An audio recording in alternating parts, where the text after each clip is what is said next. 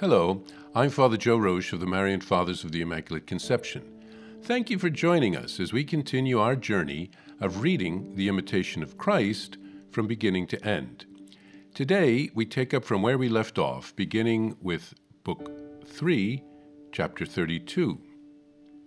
The 32nd chapter, Self-Denial and the Renunciation of Evil Appetites.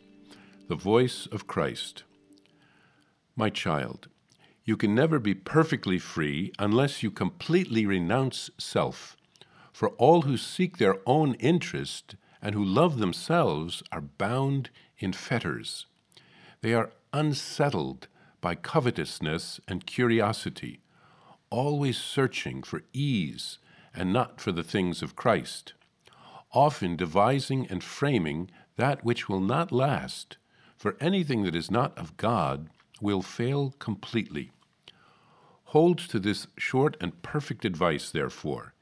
Give up your desires, and you will find rest. Think upon it in your heart, and when you have put it into practice, you will understand all things. The disciple. But this, Lord, is not the work of one day, nor is it mere child's play. Indeed, in this brief sentence is included all the perfection of holy persons. The voice of Christ. My child, you should not turn away or be downcast when you hear the way of the perfect. Rather, you ought to be spurred on the more toward their sublime heights, or at least be moved to seek perfection. I would this were the case with you, that you had progressed to the point where you no longer loved self, but simply awaited my bidding and his whom I have placed as Father over you. Then you would please me very much, and your whole life would pass in peace and joy. But you have yet many things which you must give up, and unless you resign them entirely to me, you will not obtain that which you ask.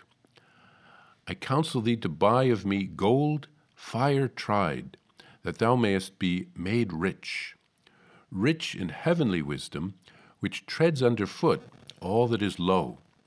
Put aside earthly wisdom, all human self-complacency. I have said, exchange what is precarious, what is precious and valued among men, for that which is considered contemptible. For true heavenly wisdom, not to think highly of self and not to seek glory on earth, does indeed seem mean and small and is well nigh forgotten. As many men praise it with their mouths, but shy far away from it in their lives. Yet this heavenly wisdom is a pearl of great price, which is hidden from many. Jesus here wants to teach us in this chapter how we can free ourselves from the chains that hold us back. He wants to liberate us, but it is not easy. The Israelites were in slavery in Egypt. God liberated them, but they then had to cross the desert and trust in God. There were sacrifices involved, and unfortunately they rebelled. They wanted to go back to the slavery in Egypt. They said it was easier than the process of being liberated. Of course it is.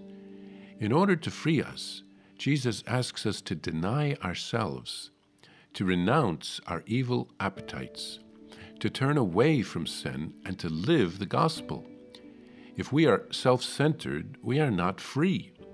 If we constantly seek ease and comfort, we are not free. If we let go of our desires, we'll find rest. The disciple recognizes that accomplishing this is the work of a lifetime. Jesus tells us to not be afraid to climb a mountain once we see how tall it is. The journey begins with one step, followed by another. Jesus says that if we open ourselves to doing His will, we will find peace and joy. Step by step, we need to detach ourselves from the things that hold us back.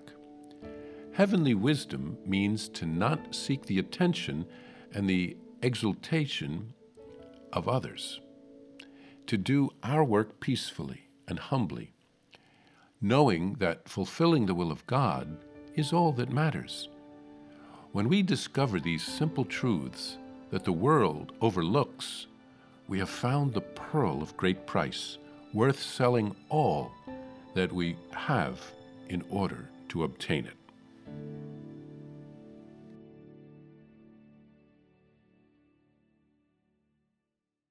Hello, I'm Father Joe Roche, the Superior General of the Marian Fathers of the Immaculate Conception, and I'm excited to let you know about my new daily podcast entitled Venerable Casimir and Our Lady, which will be launching on October 21st, 2023.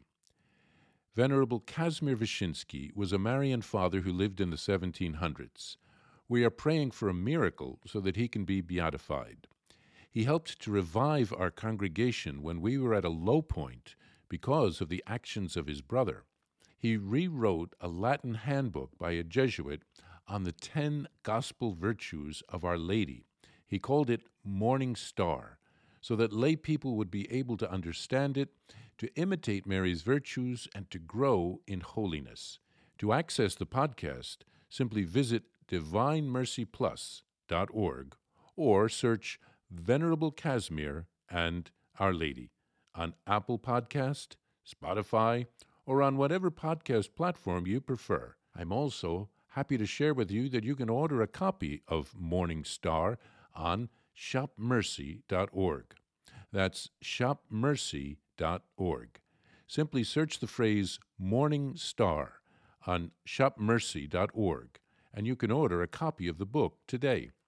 Remember, every purchase supports the Marian priests and brothers at the National Shrine of the Divine Mercy. Thank you, and God bless you. I invite you to listen to more shows brought to you by the Marian Fathers of the Immaculate Conception. Join us daily for enriching spiritual content, which will help you on your journey with Jesus Christ. Simply visit divinemercyplus.org for a complete list of our shows. That's divinemercyplus.org. Are you a Marian helper? Join our Spiritual Benefit Society and start sharing in the graces of all the daily masses, prayers, and good works of Marian priests and brothers all over the world. Sign up is free and easy. Simply visit micprayers.org. That's micprayers.org. Thank you, and God bless you. Please follow or subscribe to this podcast to receive the latest episodes and updates. If you have been blessed by this podcast, I invite you to leave a review. Reviews greatly improve our podcast ranking and will help spread this podcast to other people throughout the world. Thank you.